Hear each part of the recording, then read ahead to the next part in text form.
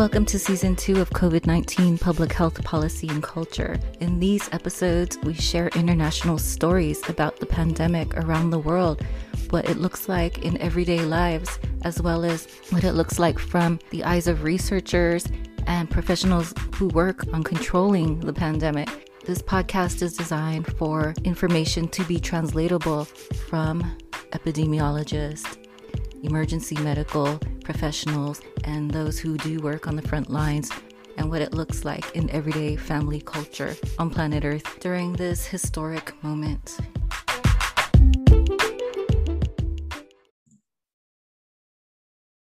Hi, I'm here to tell you about the Public Health Podcast Network.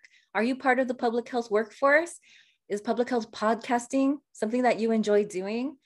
The Public Health Podcast Network is a community of individuals who are working in the space of public health. We have a directory that's currently up on our site of community, global, and environmental health podcasts that you can access right now. And also, if you want to become a member, you will have access to getting your site, your podcast on the directory.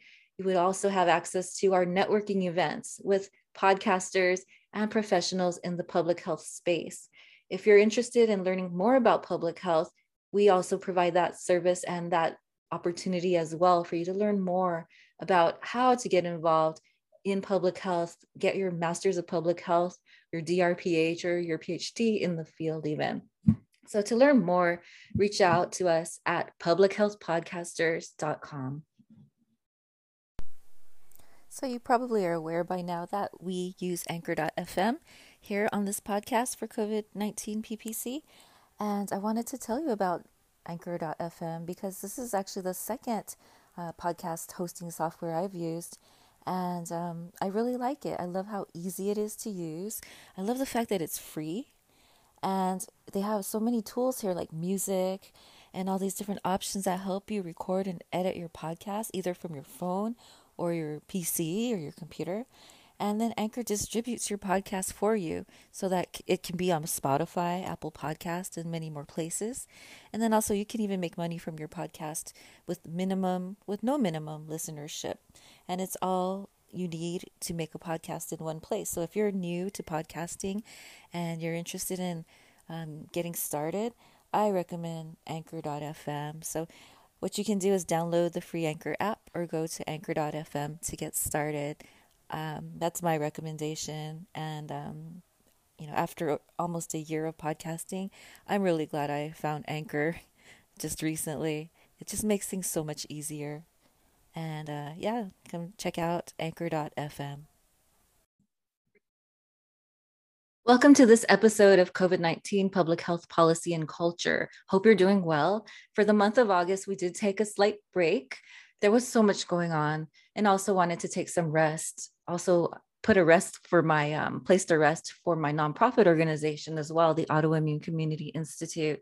And all the volunteers were encouraged to take some time off because they worked so hard throughout the year as volunteers for the nonprofit, but also with this podcast and other things, just getting that rest is so helpful and so nice as we are just building all these different opportunities and businesses and nonprofits, and they are just still in the seed state. They're very much in this small business seed stage, and getting that rest is very important for us. And during the month of August, I did get my third booster, my third vaccine shot, and it was my booster, and it was really rough.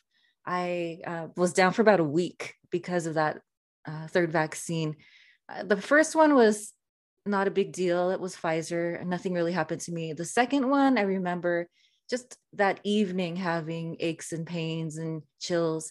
But this third vaccine, the booster, was really rough. And it had been, let's say, like June, about 4 months since my second vaccine, my second dose. And because of my autoimmune condition, I went online and searched to see if this was recommended by my disease community. And it was suggested to get the booster. And so I went ahead and got it as soon as it was available, but it was really rough. And I'm not completely convinced that it was time yet for me to get it because of how it was just more of a difficult issue health-wise than the second dose.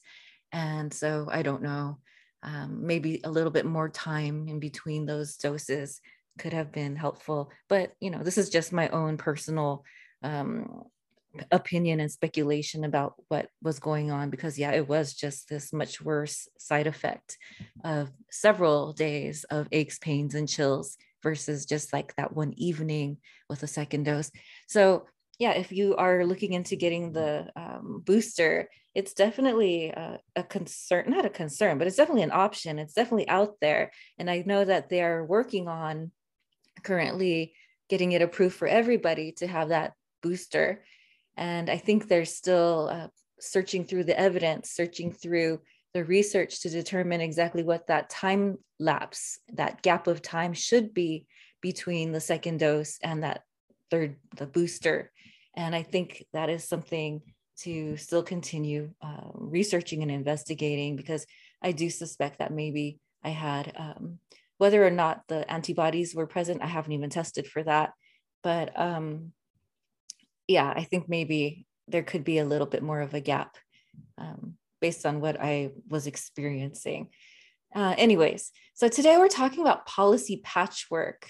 And this is a really interesting topic as we are still moving into the COVID response. We're still dealing through the not even aftermath. We're still in the middle of this Delta variant. We're hearing about other variants like Mu. And so they're all in Greek alphabets. The fraternity alphabets. Anyways, and so we are currently in the middle still of Delta, but it looks like we're looking at some of the other variants of concern, which we'll talk about later on in the future. But today we're talking about policy patchwork. And so the difference between a policy and a guideline is something I want to bring up first. And it's common to hear this confusion between the two. And I actually had a really hard time understanding what a policy was just from the very beginning when I was doing my Master's of Public Administration degree and I took my first public policy class. I remember just struggling with the concept of policy. Is it supposed to be like a legislative concept only? Is it supposed to only affect something up in Capitol Hill? Or is it supposed to be something in Sacramento? Is that public policy only and nothing else? Or is it as simple as you go to the grocery store and they won't return your money after 30 days without a receipt, something like that? So what exactly is a policy? Is it as simple as something like that, where you go to the grocery store and they make a decision for and against, some complaint you may have or some request you may have, modification? Or is it only limited to government level legislative, policy, almost like law, right? So, guideline versus policy versus law even could be another level of conversation. But today I do want to talk about guideline because we do hear about it so much, like with the CDC and the World Health Organization, and then, your local and city and your state level public health agencies as they talk about these different guidelines. So for the most part, they are recommendations. And unfortunately, recommendations are not the same as policy, because policy has more of a carrot and stick sort of consequence, where there's actually more enforcement. There are more requirements than guidelines. So guidelines are more suggestive and they're more passive, which is something we really should not even be dealing with in a pandemic as it relates to how we're going to prevent the spread of a disease. However, guideline is the word that we hear so often, right? The CDC guidelines. So for example, let me do a quick search here, CDC guidelines for COVID, right? What you'll find is that they say, stay home for 14 days after that if you've been in contact with someone with COVID, check for a fever, stay away from people who are at higher risk of getting sick if you may have been in need of quarantine. So that's what the guideline is. So we're even having guidelines for quarantine and isolation. So that's something that's kind of concern to me. Is the word guideline something that we should be doing here? This should be more of a policy in terms of how we're going to interact as citizens in this country or in this geographic region, or even just as world citizens. How are we going to respond to the pandemic and preventing the spread, right? And the biggest concern of all, I think what has made COVID most insidious is the fact that there is what we've seen, and it could vary based on variant, but we saw initially that there was this 14-day waiting period, this incubation period. I don't know where 72 hours came about, because we knew in the past that it was 14 days. So I'm not quite sure in terms of guidelines, and maybe in some places policy, we'll discuss that soon in a second, where the 72-hour window came about. Because what if yesterday someone went and exposed themselves to COVID, and then like 2 days before that they got tested and they were negative? Now they can go into a sports event or be out in a plane and whatever, with or without a mask. If they're vaccinated, they can go in without a mask, having been exposed. And we've seen this increase of breakthrough cases and hospitalizations. Anyways, there's a lot going on and there's a lot of concern. So I think, yeah, with that gap of time in August, I feel like there's so much more to discuss now as it relates to, these changes over time as we had to grapple with the variant. But anyways, the 14 days is this, I guess it's a guideline. And the thing is, yeah, what makes it so insidious is the asymptomatic and also the incubation period. Those two things have made COVID so difficult for us to navigate and get control of. And there have been times, and you can hear this throughout the podcast, where at the very beginning, first phase, people thought that we had it under control. In certain parts of Europe, Asia, they're like, we've got this under control. We're post-COVID now. I think we're going to be reopening and everything's going to be okay. And that has not been the case. People are looking into like third, fourth phases now of closing and reopening. And unfortunately, it's the same game. And how do we set it up where we can close and then reopen and not have to worry about the pandemic anymore? So that's the big question. And there are answers to that. And, I'd love to, most likely I'll interview people from countries that have done such a great job of controlling it. Once again, like New Zealand and so on. I may seek out another interview with people just to hear what things have been like over time, now that we're approaching year 3, which is concerning. It's September now. I guess it's too soon to say year 3, but definitely getting through the second year with very little progress in terms of returning. I know that certain schools are currently returning, and so wanting to talk about that next. But ending this section here, we talk about the difference between guideline and policy. And again, guidelines are kind of like suggestions and recommendations. And then policies have more of a required component to them, where like, if you don't follow through with this, then you cannot proceed with something, right? So that would be the difference between a guideline and a policy. And again, unfortunately, if we're looking at our leaders in public health at a global and national and even statewide and countywide scale, we are seeing more guideline versus policy in place. And that makes it really difficult to control the pandemic, because people, they know, they are familiar with what is necessary and what is best, but it is not required.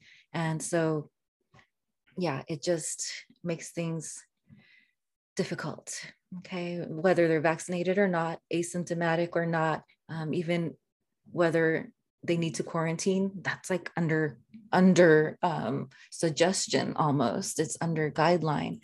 So that's kind of, somewhat distressing. So let's go into the schools now. So it's September now, and a lot of the schools are reopening, calling things a safe return to campus. Actually leads me to another topic I need to talk about today, which is hotels and the travel industry. Returning to campus, a lot of schools are saying that they are, as a policy, requiring proof of vaccination. And my question has been, I've been asking students and asking around, how are they verifying that people are vaccinated? And for the most part, I'm not getting a clear answer. I'm hearing, for example, that if you go in to a student services appointment, okay, not if you go to class. So the teachers are not necessarily requiring people to show a card or anything like that. It has more to do like if you're going to go into an administrative building specifically for a healthcare appointment or a student services counseling appointment, then they may ask you for that verification of vaccination or negative COVID test. This one here says within the prior 7 days. This is San Diego Community College District. So yeah, you can have had a negative test 7 days in advance, and then that would be okay. So yeah, there's still a lot of gray area in terms of how this is being implemented and how these policies are going to protect students. I think that this is definitely a step in the right direction. And I think that a lot of students, you will likely see a reduction, of course, of the spread and the incidence of cases on campus. But, you know, there are certain things that there's no science that shows me that it's almost like these 72 hours and these 7-day vaccine periods of time are arbitrary. And I would have to go in and, you know, I actually like being wrong. Okay. I like learning. Why is it a 72-hour COVID requirement? I need to find out a little bit more about that time frame. And there's probably some research out there. I'd have to look for that. But why 7 days now in the San Diego Community College District? Another thing that's going on here, let's see here, the University of California system, they are looking at similar guidelines in terms of vaccinations and those requirements. But what I'm seeing here is that it is, they recently approved a policy that requires all students, faculty, and staff to be vaccinated by September 6th. Okay. And is that first or second dose, right? Is that complete vaccination? Not fully stated. We're looking at UCSD, and there are some medical exemptions. Okay. And I think, you know, medical exemptions are definitely fair because we do have some unique health conditions that are out there, but the goal is the herd immunity. And I don't even know if we've ever seen what that looks like in this country in terms of COVID yet. Yeah, so herd immunity would not require a 100% vaccination rate, and people with rare diseases and very severe reactions to the vaccine would definitely still be protected, and it would still be enough where we would be protected from them if we were to reach a herd immunity status. And that calculation has actually not quite been determined yet either in terms of epidemiology. What is the rate of herd immunity for COVID? And I think it's going to depend on the type of population, the geographic region, and the rate of spread in a location and the type of strain. What is the rate of herd immunity for COVID? Not quite sure. I'm still doing a search for it, but I'm not finding it yet. And I've heard anywhere from like 70%, 75%. But I do believe it's going to vary in terms of the severity of the strain and the R0. Yeah, I know it's supposed to be R0, but it sounds weird because it's not an American way to call it a zero. Yeah, I'm not seeing any actual clear percentages in terms of goal for what herd immunity should look like. So anyways, we still have a lot of questions out there, even though we are completing our second year with this pandemic. And another thing I wanted to talk about is hotels. Yeah, I guess in terms of ending that section, we talk about education, and I'm not finding a clear process in terms of every student being able to verify their vaccination status. I think it has to do on a case by case basis, where if a student is going to go in and seek counseling, and I think at a community college level, that's bound to happen very frequently. You do have to often see a counselor to set up and approve your coursework. So I can see that happening more effectively than at a larger university where you sign up and enroll online. I'm not seeing, or I'm not hearing yet, and I think it's just too new, where students are completely able to have to verify any sort of COVID or testing or vaccination status yet. I have not heard a thing about it being required to step into a classroom. I've heard about it now in terms of just getting administrative services, counseling, and healthcare services on campus. So that's all I can talk about in terms of what I've seen at the education level. So next I want to talk about hotels. Okay, so first of all, we do know that COVID is airborne. Okay, we do know that as a fact, that it is spread through droplets in the air, through aerosol. And what I'm seeing at a lot of hotels, let's say like if I were to go to the Hilton hotel chain and see what their COVID protocol is, right? COVID protocol. And I think a lot of hotels are trying to do their best. You know, they talk a lot about, you know, here, Hilton Clean Stay. We've partnered with the makers of Lysol and Dettol to develop the new Hilton Clean Stay program, right? So here, learn more, right? So here, this is what they do. They let you have travel flexibility. They require face coverings in public areas. What else? I'm not seeing a whole much else. Hilton Clean Stay, learn more. Here we go. So they clean all the surfaces, right? So they talk about how they, yeah, so they disinfect all the surfaces in the guest room, okay, right? They have hand sanitizer and disinfecting wipes available, right? But food is like prepackaged, contactless, okay? I don't see anything about air quality. I don't see anything about air filtration. I don't see anything about HVAC. Nothing in terms of the fact that we know that this is airborne and aerosol based. Okay, so I mean, yeah, Lysol, we can spray that in the air, right? But in terms of air filtration, if you're looking at a shared central air room for hotels, there's no verification at all in this document on their process of how they protect airborne contamination. Okay, they're talking about biodegradable dishware. They talk about spacing of tables and chairs, which is great, which is helpful, right? But there's nothing in terms of central air distribution and those closed windows, you know, in those high rises. They don't always allow you to open those windows. You know, if you've been to Vegas, Caesar's Palace and so on, you're on the 30th floor, you can't open those windows. So let's take a look at Caesar's Palace, right? And what their policy is for COVID. I just want someone to tell me they use HVAC, okay? HVAC filtration. In terms of not HVAC, but what is it called? HIPAA, HIPAA. Oh my gosh. Okay. Anyways, you know, I'm doing the acronym search in my brain, but I'm looking for the specific filtration, HEPA, not HIPAA, it's HEPA, HEPA filtration, right? Which is going to be the way that we know what they're doing to protect us from airborne contamination and spread of COVID.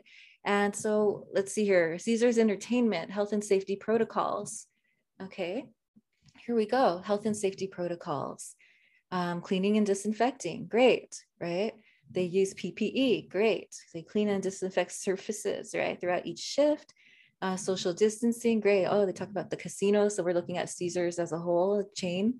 Hand washing and sanitizing, right? But I am, again, hotels, front desks are arranged for social distancing, great. Hand sanitizer, right?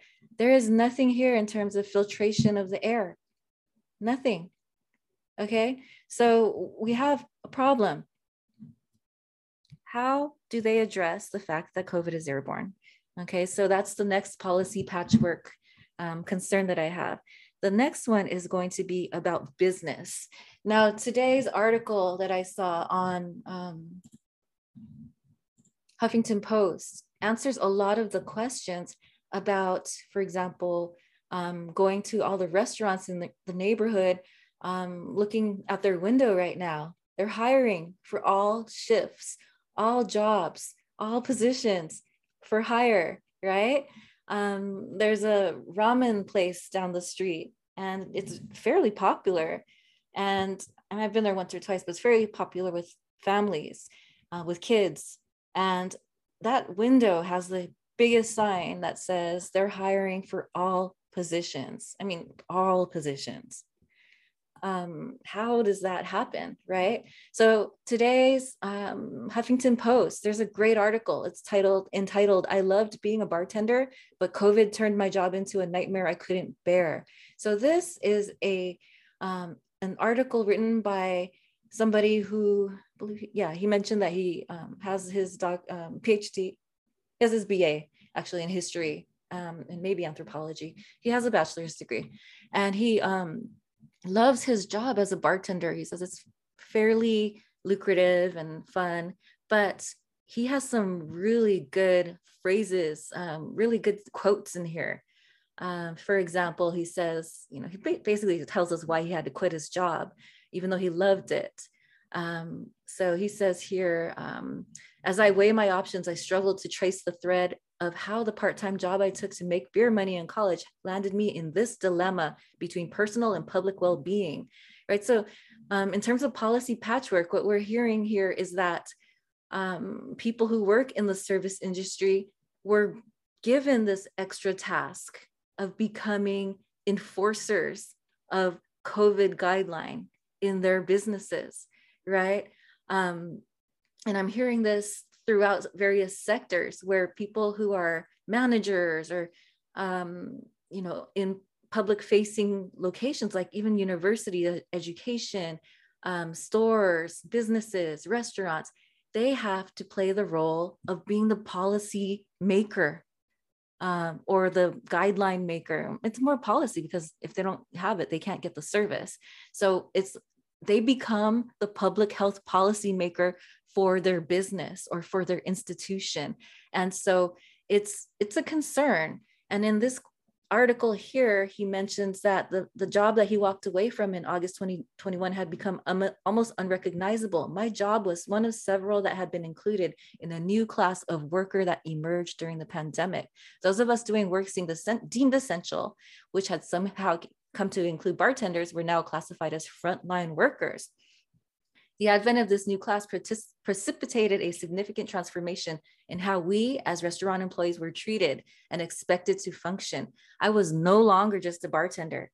We were no longer some disarranged crew of delinquents simply trying to distribute beers and burgers. Now, as frontline workers, we arrived at work greeted with a slew of new responsibilities, expectations, and little else. Being on the front line implied that we were somehow part of this vanguard." He talks about how the new realities exacerbated by the increasingly embittered political battle over masks and social distancing guidelines. He talks about he had this new responsibility of enforcing constantly every shifting city and state mandate. Okay, so yeah, I guess mandate is more of a policy because it sounds more forceful, right? It's a demand. So that was part of his new job, working for the restaurant. And I'm hearing this in other public facing industries where they had to individually, as leaders or managers, had to decide for themselves what that requirement should look like. Are we okay with people being indoors without a mask? Are we okay with certain numbers of people being indoors without a mask? Are we okay with whether or not someone can verify their vaccine status? And are we okay with when is it okay and when is it not okay? And you will find in every industry or any institution that we are in the middle of a policy patchwork. And it is just not clear right now what the structure is in terms of how we're protecting ourselves, how organizations are protecting themselves and others, and you as a patient, client, customer, visitor. How are they, as a unified message, doing that? We're looking at 7-day vaccination, 72-day vaccination, testing, 72-day testing, 7-day testing, 72-hour testing. I should probably edit this, but anyways, you get the point. City of San Diego schools have a 7-day vaccination window, and that's fine for visiting their business, their services. And then other locations have a 72-hour vaccine window, testing window. So anyways, I got that all scrambled, but I hope you understand what I'm saying here. Testing periods of time are varied. And again, there's the third dose is still under investigation. That's out there too as an option. You just sign a form and it's kind of a personal attestation. Anyways, so COVID protections are pretty much in the air right now. And so that's what this episode is about, the various policy patchworks that are in place right now and how it's just so difficult for organizations to grasp in a concrete way what is going on. And then, of course, at the political level or even at the gubernatorial level, we have a recall actually under election right now, potential election. I think it's on the 14th in California for the governor to potentially be recalled. And mainly it had to do with, guidelines and some folks not liking having guidelines. And, so we're in this situation where everything is just so in the air. And that's what this episode is about. It's all in the air in every way, pretty much here with COVID protections. And so that's this episode of Policy Patchwork. Would love to hear from you if you have any comments on Apple Podcasts, or you can email us, April at aprilmorenophd.com for feedback on what you've been seeing in terms of these policy patchworks that are happening in your geographic region. And so I hope that you've enjoyed this episode and that it kind of brought some clarity to what's going on out there in this patchwork of what's going on for policy and disease control. So take care. And then for more information about us, I provide consulting services in strategic planning, guideline policy, and even how to reach out to diverse communities in terms of patient insights and user experience research. And you can reach me at, my site is at aprilmorenoconsulting.com. And I hope you enjoyed this episode.